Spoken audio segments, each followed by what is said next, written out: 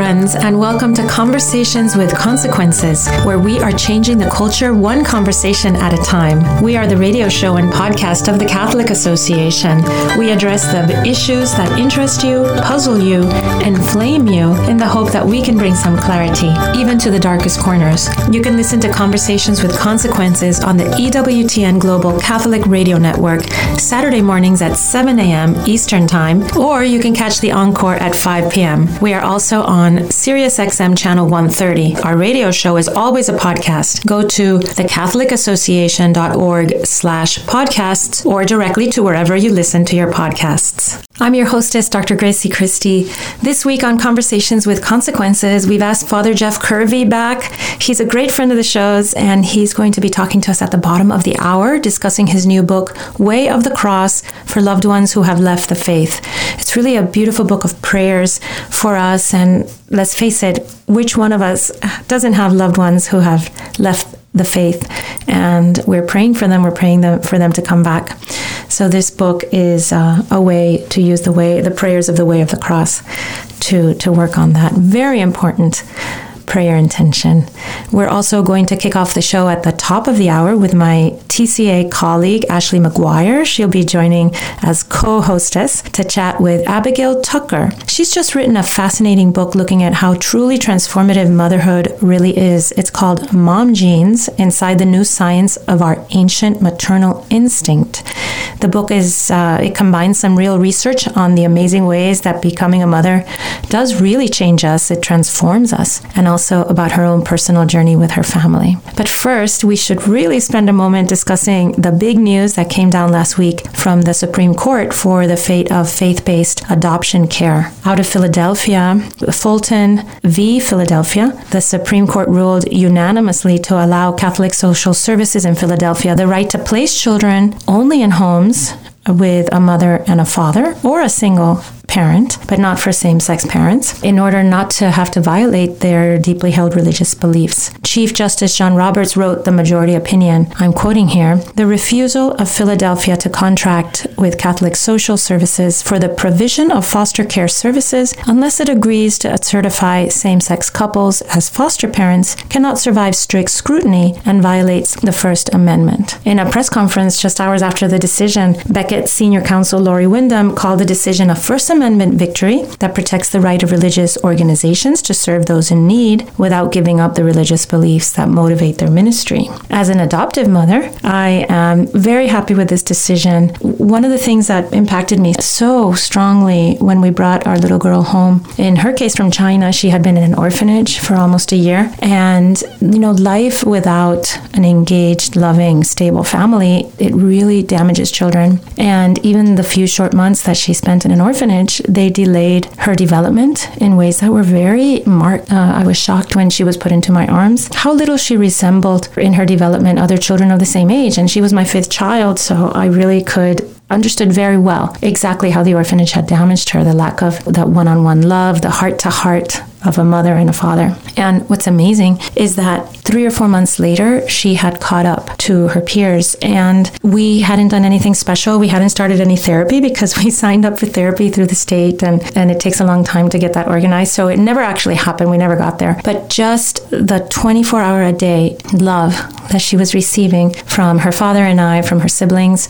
the stability, the cheerfulness, the touching, the hugging, the loving, the things that are natural in a family, that a child in care, in an orphanage, a child who's being displaced constantly can't get. It cured her. It cured her, and it allowed her to blossom and bloom in a way that was spectacular. So when I see a win for Catholic Social Services, I see a win for children, because Catholic Social Services has been placing children for almost 200 years. They do it really well. They support the families and the kids through really difficult times that are expected when you do foster care. And it was a terrible thing that Philadelphia had used that anti-Catholic, anti-religious animus to throw them out of the public square. As religious people, as people of faith, as Catholics, as people who have a higher understanding, a more noble understanding of why we're here, why we're put in this world, we need to bring that understanding to the public square, and we need to be proud of it and defend our right to operate under our beliefs, through our beliefs, with our beliefs in the public square. So a great win for all Americans. Welcome to the show, Abby. Thank you so much for having me. So, Abby, your new book, Mom Genes, Inside the New Science of Our Ancient Maternal Instinct, is a big book. It's thick with information, and it's apparently about our maternal instincts. It's something that we feel that we know a lot about as women, as moms. It's a very central concept to all of us, but you felt that you could write a whole new book about the new science. So what impelled you to write this book, and what do you bring to the table on the issue of maternal instincts? Yes. So I guess for me, I was actually really shocked by how little I knew about the inside story of the maternal transformation and how it can kind of rock your world, basically. And I had seen in my own life over the course of having 4 children, that I'd gone through this cataclysmic kind of change, and my friends too, who gave birth, especially for the first time at various periods in their own life, had really changed in kind of a radical way. And I think a lot of us felt that maybe, we just hadn't gotten enough sleep, or maybe we just hadn't read the right parenting book. But then I discovered this whole literature that studies the way that women chemically and physically change in a way that supports what their bodies are doing, and that you can make this really powerful argument that the brain is the key organ of childbirth, which is really not something that I'd ever thought about going into the labor and delivery ward. I thought about other body parts, but not the brain. You talk about becoming a mom as the, quote, unmasking of a latent identity. What do you mean by that? So the term unmasking was a term that I got from a neuroscientist who studies the maternal transformation in rats. And that was just kind of his way of expressing this renaissance, that happens, this rebirth. I think there's a lot of ways to say that a new self that you maybe you were not aware of previously kind of rises to the surface. And scientists are studying, what kinds of neurochemicals are facilitating this change, and how the brain changes on like a physical level of its architecture. But the idea of an unmasking, I liked it because it spoke a little bit to the sweeping, holistic quality of the change, this emergence of a maternal instinct, which I define as sort of a core pro-baby motive and a sensitization to infant cues that really kind of starts to rule your world. When my husband and I recently, Abby, were watching a video, sometimes we waste time watching YouTube videos, I have to admit. It's a shaming thing to admit, but there it is. And we were watching a YouTube video of a little camera placed in a bird box. Somebody built a box, made a little hole for it, and we watched sort of on fast play a little bird going into the box and creating a nest, and then feathering her nest, and it was a huge amount of work. And then she lays the eggs, 4 little eggs, and then these sort of scary looking creatures emerge who just want to eat constantly. So you have this little bird, a tiny little bird, absolutely killing herself, feeding these ugly little mouths. They were really shockingly ugly, the little birds, and they're insatiable. In your book, you start with an image of a sheep farm and pregnant sheep, and I was thinking that, yes, there is this maternal instinct which is absolutely insatiable and overpowering, which takes over every mammal that gives birth, and even birds, and I'm sure iguanas and things like that. But how is it different for women, this transformation, than for other animals? Well, it's funny that you say this, because I think the animal world can kind of lay bare some of the things that we as humans hide or are too sort of complicated to say.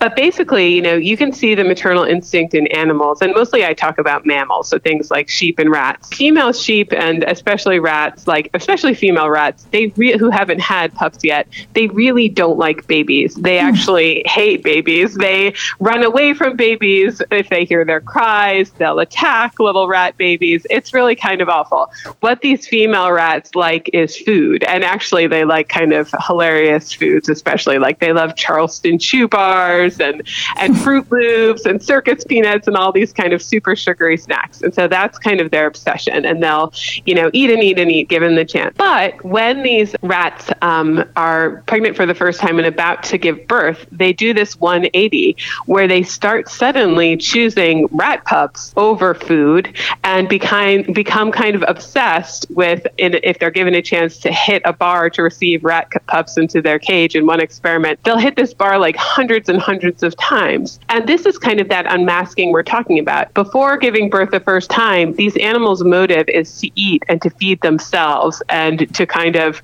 grow bigger and fatter. But once they have these babies, their motive is the babies, and they, become obsessed with caring and tending for them. And it is a little scary. And I know what you mean about those little bird mouths. I don't write a lot about birds in my book, but that scientists have studied, the sort of arms race that happens inside birds' nests, where those big gaping baby mouths, it's sort of like you have to have the biggest, darkest mouth to get your mom to feed you. And it is scary. I mean, being a mom is a form of devouring. You are offering your body. For mammals, it's in terms of like turning your fat resources into milk for this baby. And so there is a scary element to it. Speaking of food and scary, I have 4 kids too, and I feel like the thing that maybe the biggest secret that they don't tell moms is how much of your life as a mom is spent feeding kids food. Oh my God. Talk about all devouring and all consuming. But Abby, I've written a book about sex differences, and it's something that I've studied a lot. And you get into also not just the transformation scientifically that happens to moms, but you also write a little bit about what happens to dads. Tell us a little bit about the science behind the way parenting transforms each of us differently. Well, that's really interesting. We're talking about birds a little bit, and in birds, biparental care is really common. There's lots of bird species where mom and dad basically are dividing tasks equally and guarding the nest and provisioning it, feeding those babies. For mammals, though, paternal care is actually super rare, way rarer than I thought. Only 5% of mammals have any kind of paternal care at all. And that's because female mammals have internal gestation. So they're kind of provisioning the baby inside themselves in a way that the dad can't really help during the 9 months of pregnancy or whatever it is, 22 months for elephants and a few weeks for rats or mice. And, after that, the baby mammals are primarily fed by the mother's milk. And again, the dads don't lactate. So there's not that same window of opportunity. It's like a mom bird or dad bird can catch a worm with pretty equal skill, but dads don't lactate. So that kind of puts dads in a disadvantage. So I think for the fact that we are in the 5% of mammals that we have active dads, and those dads can actually be awesome and better than moms in certain circumstances, is in itself absolutely flabbergasting. I think, one of the keys is that there's just a lot more variability that we see in dad behavior, and a dad isn't going to transform into a parent. And there are chemical ways in which dads transform. They experience drops in testosterone and stuff like that.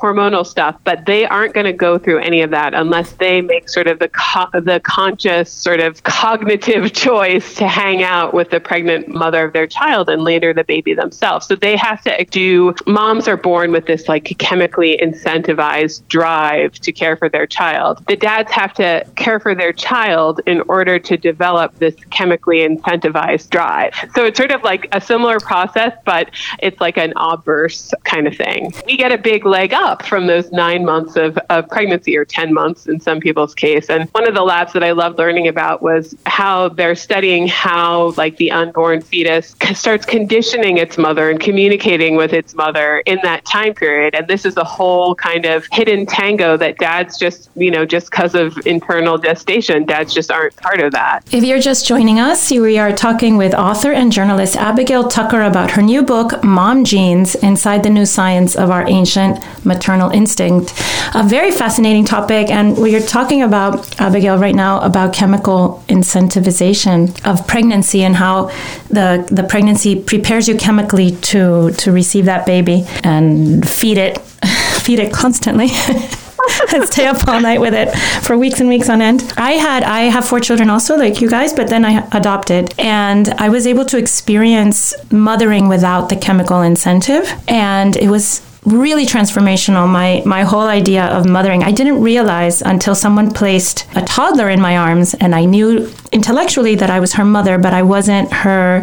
Chemically, I wasn't prepared. And it was an amazing process to become her mother in a very in an intellectual and human way. But I feel, and maybe you can tell me if I'm wrong, I feel that eventually my hormones kicked in. It took a few weeks, and then suddenly I felt that bonding, which did feel very physical and very neurological to me. Yeah, so I think that's exactly what the science bears out, that humans, when we make the decision to care for a child, we undergo a hormonal change that is, that happens a little more slowly. It's not that necessarily that instant giving birth epiphany kind of moment, but that is just as powerful, unfurling over maybe the weeks and months that you first have your child. And scientists have compared adoptive mothers and biological moms and shown how there is this mirroring of, the amount of, say, oxytocin in their systems when they're looking at their baby, whether it's their biological baby or their adoptive baby. That's very, very similar. And in rats,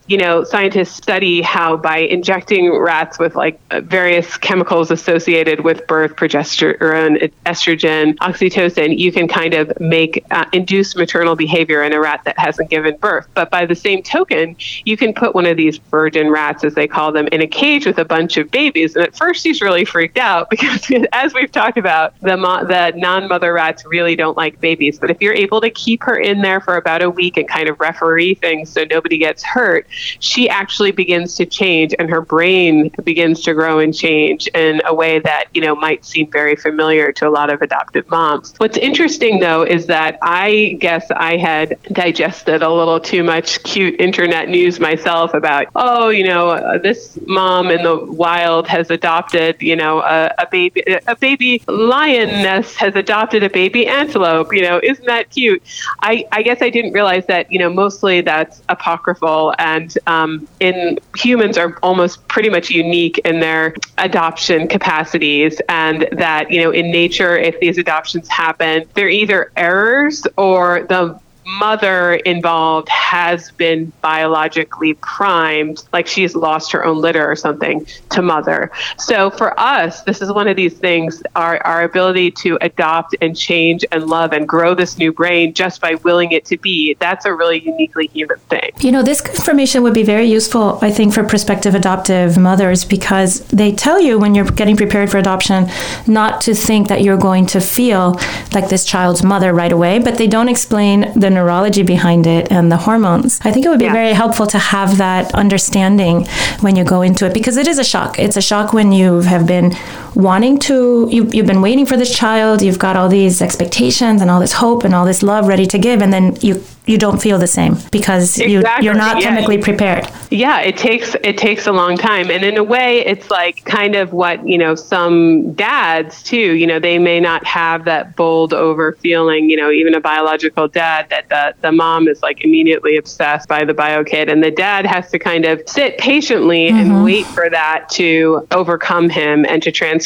And, within a year, dads really can give moms or even less a run for their money in terms of like all kinds of skills. And, but that's, basically they have to put their mind to it. You have to put your mind to it to grow this new mind. As I'm sure you're aware, we're experiencing a deep baby bust, and fertility rates are the lowest they've been in decades. And I think this trend is global too. Does the science in your book explain that, or does it offer something that could help correct that? Well, I mean, one thing that I learned learned in the reporting was, how sensitive mothers are to environmental conditions and how we really can make a better world for the mothers that we do have, the dwindling number of mothers, by, making kind of key policy changes, and then also by functioning better as communities. That said, I guess when I read these stories about the birth deficit and, women's rationale saying that, we can wait, we have better birth control, we're going to save up our pennies and stuff like that. I guess for me, there's a lack of understanding, I think. It's not like having a baby is not like taking out a mortgage or something, some kind of sign on the dotted line paperwork kind of thing that you're doing. It's actually a stage of development. And so I think it can be kind of strange to postpone that as long as you possibly can, and then suddenly, discover this whole new side of yourself. I worry that people, if they become mothers very late, that they might not be able to have the number of kids that they want to have, not understanding how powerful this is. And I think that there is just kind of a fundamental ignorance of the scientific principles involved, that moms are actually, scientists see motherhood as a stage of the most profound stage of adult development there is. It's something a lot more like going through adolescence than it is, signing a mortgage document or something like that. And I think if people were to understand that actually I'm not just going to have a baby, I'm going to become a new person, they might maybe make a little bit more space for that in their life plan. I love that, Abby, that you become a new person and how significant that makes it, how significant it should be for the whole society. There was a piece in the New York Times you probably saw by Elizabeth Brunig. She talks about becoming a mom at a young age coming from an elite education and being a little bit outside the norm in terms of when she had her children. And she basically makes the same argument. It's more of a pop culture argument than a scientific argument, but she basically talks about how she just sort of changed or allowed herself to change and adapt into the role. And she didn't write it in a judgmental way saying there was, this was a better time than another time to have children. But I thought she made an important contribution, which resonated with me because I had kids starting at an age much younger than most of the women where I live. And which is basically the same thing that you're saying, which is that if you allow it, you really do kind of develop as a person with, the process of becoming a mom. And so I think it's a great thing that your book kind of comes alongside and offers all of the science there for people to see. Yeah, I think that there's just a lot of kind of implications. I just had a baby, my fourth baby at age 39. And one of the things about that was just kind of thinking oh my gosh, I'm going to have, no matter what happens, I'll have 10 years less of my life to spend with this person. And I just feel like that kind of feeling doesn't necessarily cross people's minds when they're sitting back on the couch and drawing up, what they want to do within the next 10 years, this urgency, how rewarding you will find the child to be, how the child will trump a lot of other things that were your source of reward. Just like for rats, how suddenly babies beat Charleston chews. And I just think that we don't think of ourselves as being plastic in that way. And I think if you've been an adult for 20 years without kids and you have a kid, it could be absolutely wonderful, but you have to be able to give yourself the time and space to navigate that. And I think you're right that, nobody's saying, I think, that having a baby at 20 is better than 40, but I think the appropriate understanding of how your biology is evolving in all of this is just something that not that many people think of, because we are kind of thinking of ourselves as being the master of our own destiny, when really this process is changing us. It's like throwing out the map in a way. And Abigail, what about the overall, the way it changes society, the fact that girls become women, then they become mothers and they become other-centered. If as a society we're choosing not to go down that path, because we're not, that's what the statistics show, what does that do for a society where there aren't a majority of people becoming other-centered? Well, I think that, I guess the answer is I don't really know. I didn't write that much about this. However, I have just seen some really strange things coming out of Japan, a society that is a little farther ahead of us in terms of a plummeting birth rate, and the statistic that you see popping up that more adult diapers, like, the diapers for older people are sold in Japan than baby diapers. And you see a lot of strange things happening, like, this obsession with technology, especially these robots that are meant to not just care for the elderly, but to offer like love and companionship for the elderly. And there's even one really interesting piece, maybe in the Times, about a woman who was living in this village full of just old people, and she made dolls, very large dolls, instead of children. And so I think in a way, we are, and as mammals, we are wired to love children and have children. And I think sometimes objectively, with all the other things that we juggle, it makes sense to say, oh, not this year, maybe next year, or maybe never. But I also think that there's kind of emotional consequences for that we're just starting to appreciate. And I will say that in Japan and these other places where countries are experiencing these birth drops that the United States is beginning to get into now, they've started to treat their moms a lot better. So like, there's people are offering these great incentives in places like Italy. Like if you have 3 children, you get like a big chunk of free land.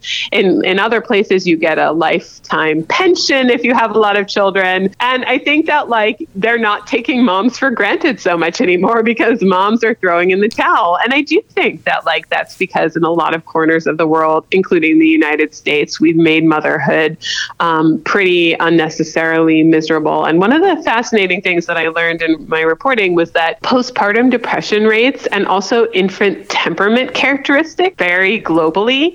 And that suggests that like societies and the way they build themselves can change the experience of motherhood and lead to more postpartum depression, which can lead to more irritable infants. And these are things that, you wouldn't be aware of necessarily if you're just like a mom walking your stroller in your neighborhood. But these scientists who are able to take a global view can show that not only do mothers have some power over how they, become mothers, but larger cultures can really make or break mothers in the way that we treat them. Well, Abigail, thank you for joining us today. And I think that your book, I think it can incentivize people to go for that great adventure of motherhood when they understand it as this fabulous transformation where you become a new person. It's really a fabulous way to think about it, no? As something that it makes it even a greater adventure than just saying, oh, like you say, it's not a financial calculation or a calculation of time. It's really this wonderful moment where you shed all your old self and gain a new one. Exactly. It's actually can be very exciting. Well, thank you, Abigail. We really enjoyed having you, and maybe you'll come back again and tell us more about Mom Jeans later. I'd love that. Thanks, guys.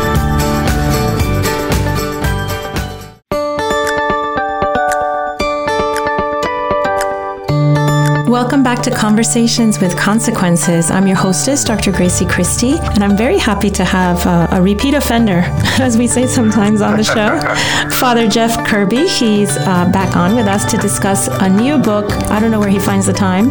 Way of the Cross for Loved Ones Who Have Left the Faith. So, Father, thank you for joining us once again. Thank you. It's good to be back on the show. I happen to love the Way of the Cross, but I had never connected it specifically to loved ones who have left the faith. Why did you connect these two things in your book? Yes, there are 2 big parts. First, theologically, the Stations of the Cross is the devotional presentation of our Lord's Passion, which is the very means by which we have all been brought back to the house of our Father, the way that we have the opportunity of salvation.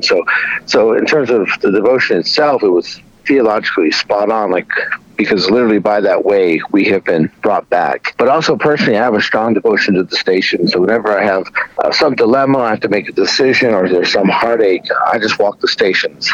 I love them because it not only doesn't include vocal prayer, but also we get to involve our bodies. So our whole selves get to be a part of the prayer. I tend to be an active person, so I very much like the stations. So I just kind of merged my own personal love for the stations and then this theological perspective into this little devotional, and I wanted to bring that forward because I just thought this is becoming a major problem. If you can imagine, in almost 14 years of priesthood, the fact that loved ones have left the practice of the faith or left belief in God is the number one pastoral grievance and concern of people that I have seen. So of all the issues that our pastoral and that parish priest might have to deal with, that has been the number one. Wow, I don't think people would guess that. Think so many tragedies and problems and things that priests help us with. I wouldn't have guessed that would be the main concern that you hear over and over again. It is, and I think in large part because of the real concern in terms of eternity. If someone's away from belief in God or the Lord Jesus or the practice of the faith, like loved ones really grieve. Like, what will happen when they die? Like, where are they going to end up? Will they be with me in heaven? And I think obviously the other concerns throughout life, like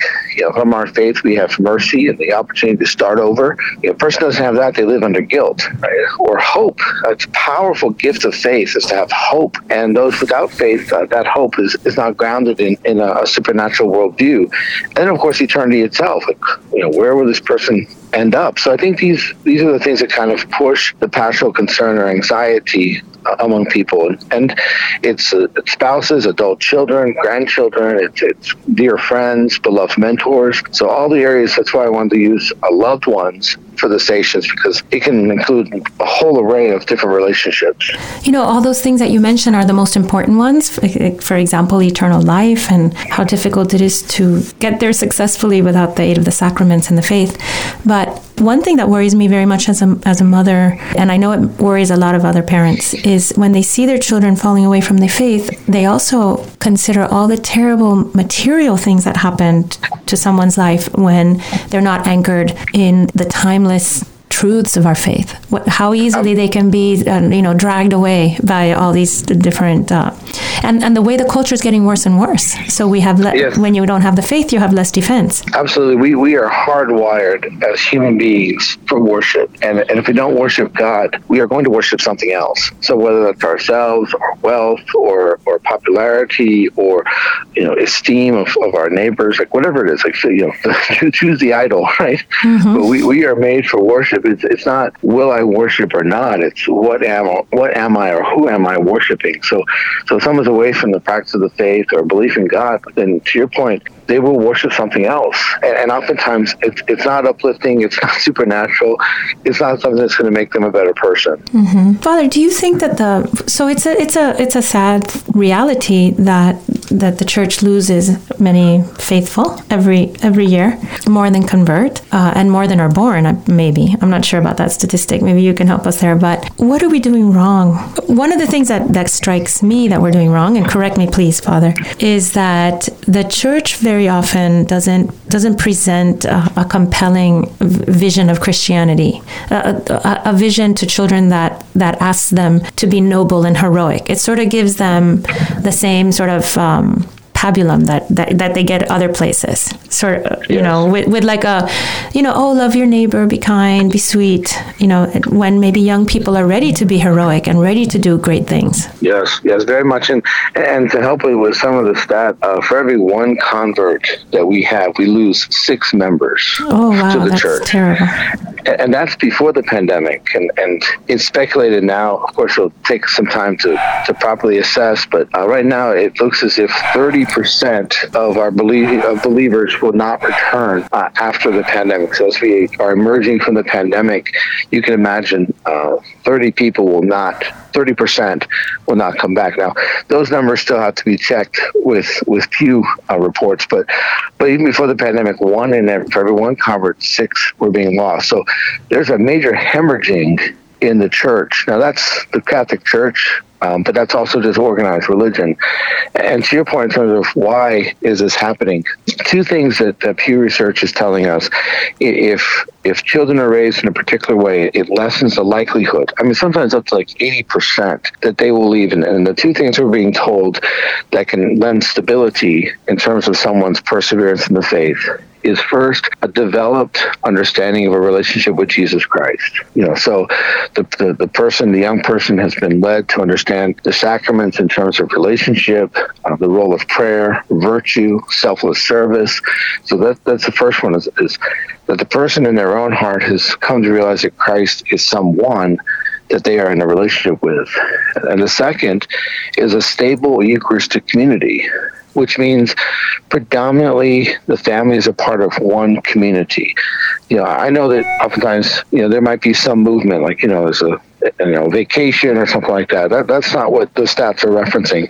It's just the reality where some places families literally bounce. Like, there are this parish one weekend, this parish another, this parish another, and so on. And what it comes across as to the younger generation is this is a duty that we have to do, right? Whereas in a stable Eucharistic community, the young person is known by the community.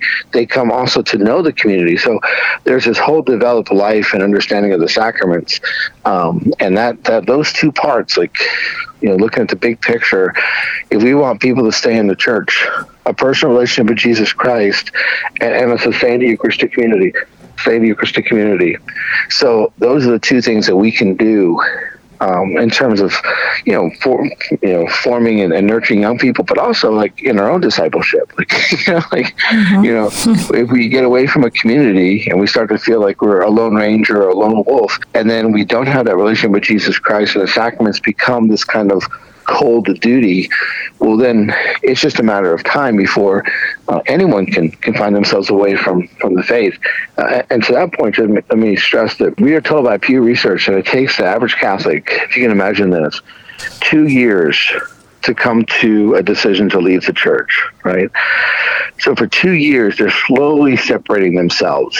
So maybe they stop going to holy days of obligation. They start becoming sporadic with Sunday worship. They're not going to confession and so on. And then something big happens, like some excuse, right? This is the basis of, I left because sister yelled at me, or the priest was rude to me, or something, right? There has to be something that marks or justifies in their mind why they can leave, because they're slowly stepping back. I mention that because that's where a devotional like this can come in, that if we start to see that in our loved ones, we can begin to address this, like, hey, why aren't you going to holy days? Or when was the last time you went to confession? Or things of that sort, to begin to see, these signs that someone is starting to slowly step away and begin to address it before they really fully leave the church. If you're just joining us, you're listening to Conversations with Consequences. I'm your hostess, Dr. Gracie Christie, and I'm happy to have Father Jeff Kirby on with us. He's the pastor of Our Lady of Grace Parish in Indian Land, South Carolina, and the author of several books. We're talking about his book called Way of the Cross for Loved Ones Who Have Left the Faith. Father, I always do the Way of the Cross with regularity during Lent, and because my church that I go to every day, they do it on Fridays during Lent, and there's always a big group of us, and I love the Way of the Cross, just like you.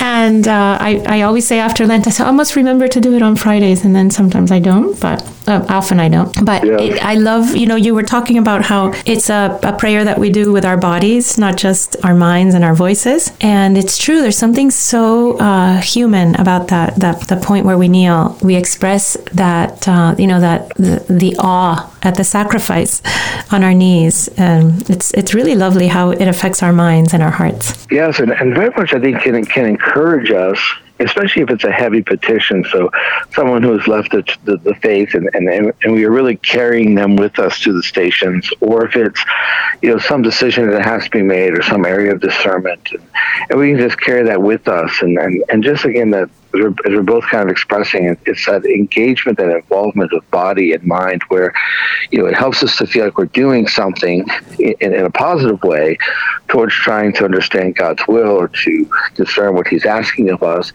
So I love the stations, and like yourself, Lent's great because the whole church participates, in the stations. The local parishes encourage it, and so on. And my parish is on our schedule. And, then there's that, well, where else can I do this after Lent? And I try, like as you were mentioning, is that, on Fridays, because, people can forget that if you eat meat on Fridays outside of Lent, you're supposed to do some other penitential act, right? So if someone's eating meat on Friday outside of Lent, then this could be a great penitential act. Just walk the stations. And if someone says, look, I can't get to my parish church, or I work on a different part of my city, or, you don't have to actually be in the church or be in front of the pictures. Like, you can just walk outside. You can pray the stations as you're walking in your neighborhood, especially if the devotional, like the one that I've written, has the pictures, has the images there, right? You can, even if you need to, you can sit in your backyard if you choose to do the stations that way. So I think the stations lend themselves to all kinds of other opportunities outside of Lent, in particularly on Fridays. But again, it could be any day. If someone says, well, Mondays are really better for me, then do a Monday. They're never out of place.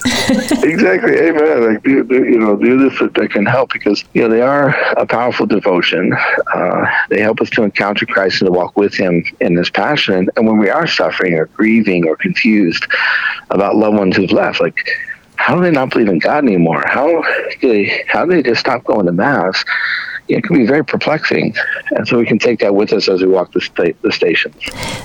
When we think about Jesus' suffering in the Stations of the Cross, which is really what we're doing, we're contemplating his passion step by step, in all its detail, its sad detail.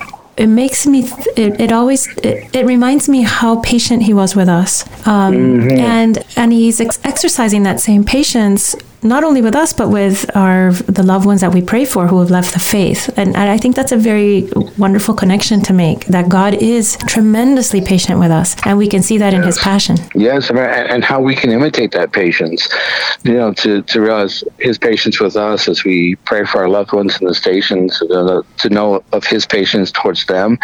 And then for myself, it compels me then to be patient when loved ones have left the church and they want to be, antagonistic or disrespectful or belligerent or just dismissive. It can be very frustrating. But by reflecting on, patience, compassion, understanding through the stations, then it's like, okay, well, now I have the strength and the grace and conviction that I need to be patient and compassionate and try to understand and get this loved one back to the faith. And Father, what about in your book? Do you have are the meditations with each station around this problem, this problem that the book's devoted to? Yes. In fact, I want to warn some people, because already in the reviews of the book, some have said that they have been moved to tears. Other people have said they have felt very much compelled to go to confession, because each of the stations in this devotional follows the traditional breakdown of, we had the beginning, the naming of the station, the prayer, to praise, the work of the Lord. And then there's a first part of each station that talks about, our loved ones, like, what they might be going through in light of the particular station. So whether it's a loss of hope or, not understanding mercy or the power of a second chance that we very much believe as Christians. So the first part is then about our loved ones, like, what does their life look like? A type of hell on earth, that they don't have these aspects of our faith that give us, hope, mercy, peace, and so on. And then the second part is for us, like, what have we done or not done that might have contributed? So parts of the reflection is, like, was I not compassionate? Did I not go the extra mile to offer help? Did I not seek to understand how they were suffering? And so on. So it addresses all the different areas, depending on the station, that might be our responsibility. So the second part of each station almost serves as a type of examination of conscience in what could I have done or not have done, right, to help, and then what can I do now? So the stations, again, people I'm very happy for, because those came from my own reflections, my own prayer, and I'm encouraged that people find them helpful and inspiring and convicting. A lot of people I know who've left the faith have done so maybe out of indifference or lack of conviction, but I also know many people who have left the faith because of some trauma that makes them feel unworthy to rejoin the people of God. So, for instance, abortion. Abortion is very common. It happens all the time, and it wounds everyone involved in the abortion. And sometimes in a way that person doesn't feel worthy to come back to church, to be a part of the human family of God. Is this addressed in your book? That's kind of when the barrier of sin prevents us from coming, from rejoining God? Yes, very much. In terms of the weight of guilt or self-hatred that sometimes comes with grave sin, very much addressed, and particularly that first set of meditations in terms of our loved ones. Like, what does their life look like? So we can imagine like a Simon of Cyrene who helps the Lord carry his cross, and then it's oftentimes in our discipleship, Jesus is like Simon of Cyrene. He helps us to carry the weight of the cross, and if someone's not with Christ, and he cannot help them carry the cross as he desires to, right? Or the 3 falls during the station where our Lord Himself, the way of the cross, just took him to his knees, and in our life, like how oftentimes because of tragedy or sin or heartache or betrayal, whatever it might be, where we have felt knocked to our knees, right, and need the help of God in order to get back up.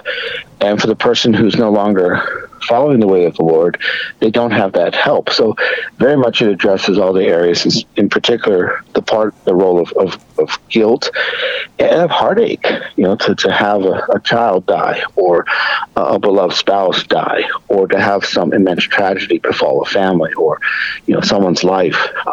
That can shake someone very much, where they say, I can't believe in God anymore after this, right? So this particular stations also addresses that. As well as you mentioned, people disagree with the church, or they have problems with their own way of life, or so it attempts to be as holistic and generalized as possible. And the 14 stations allow a certain diversity in order to address these different parts of our fallenness. And Father, what is your favorite station? Yeah, I tell you, this is the funny part. I think it changes. Depending on your needs. Exactly right. Yeah, exactly. But I will say there's always a tenderness in my heart towards our Lord meeting His mother during His passion. So that particular station is always been very tender for me. And of course it particularly relates in terms of Our Lady can represent loved ones in general, right? So this tenderness of Our Lady who's seeing her son carrying the cross, suffering, being mistreated, and that she's there for him. And I think that's a powerful lesson for us all.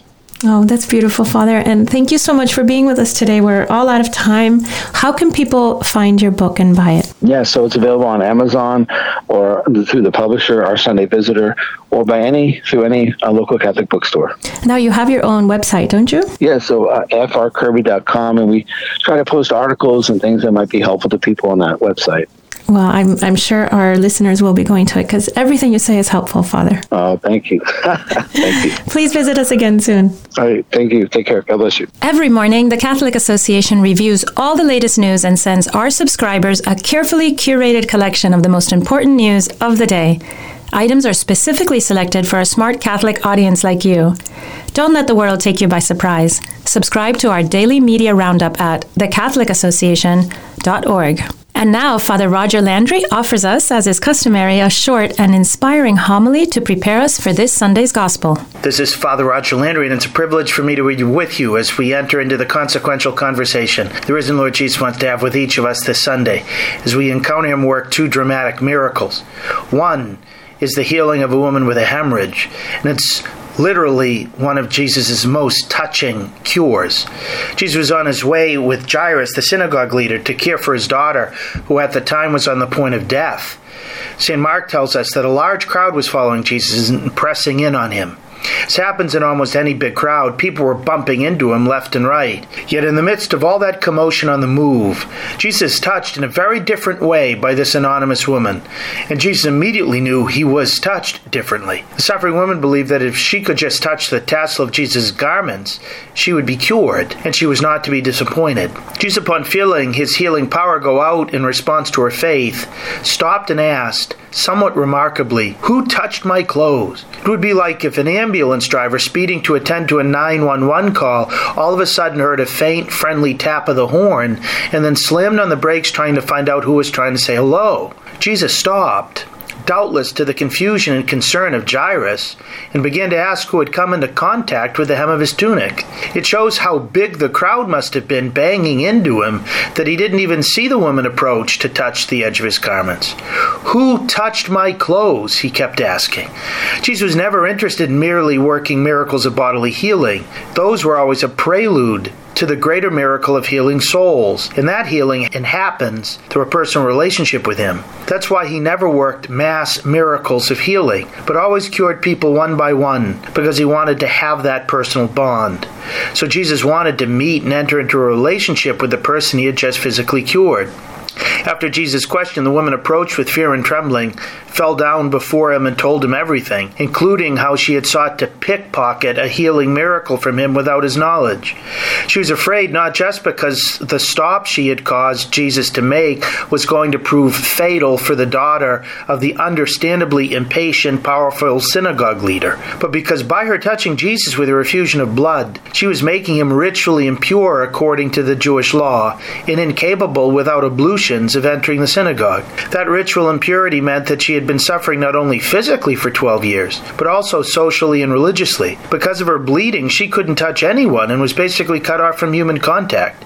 She was even, in a sense, cut off from God by not being able to enter the synagogue. She probably thought that Jesus and everyone else with whom she would have come into contact trying to get to Jesus would have been furious with her. But Jesus would address all of those problems. He spoke to her tenderly, called her daughter, and said, "Your faith has made you well. Go in peace and be healed of your disease." He made the miracle public so that she could be restored totally to the community, to the worship of God, and to a relationship with God in the flesh. The miracle of the healing of Jairus' daughter likewise began with a touch. Jairus, the leader of the Capernaum synagogue where Jesus was already becoming controversial, didn't care if the rabbis and the members of the community would criticize him for reaching out to Jesus, who was already highly suspect in their eyes and persona non grata in their house of worship.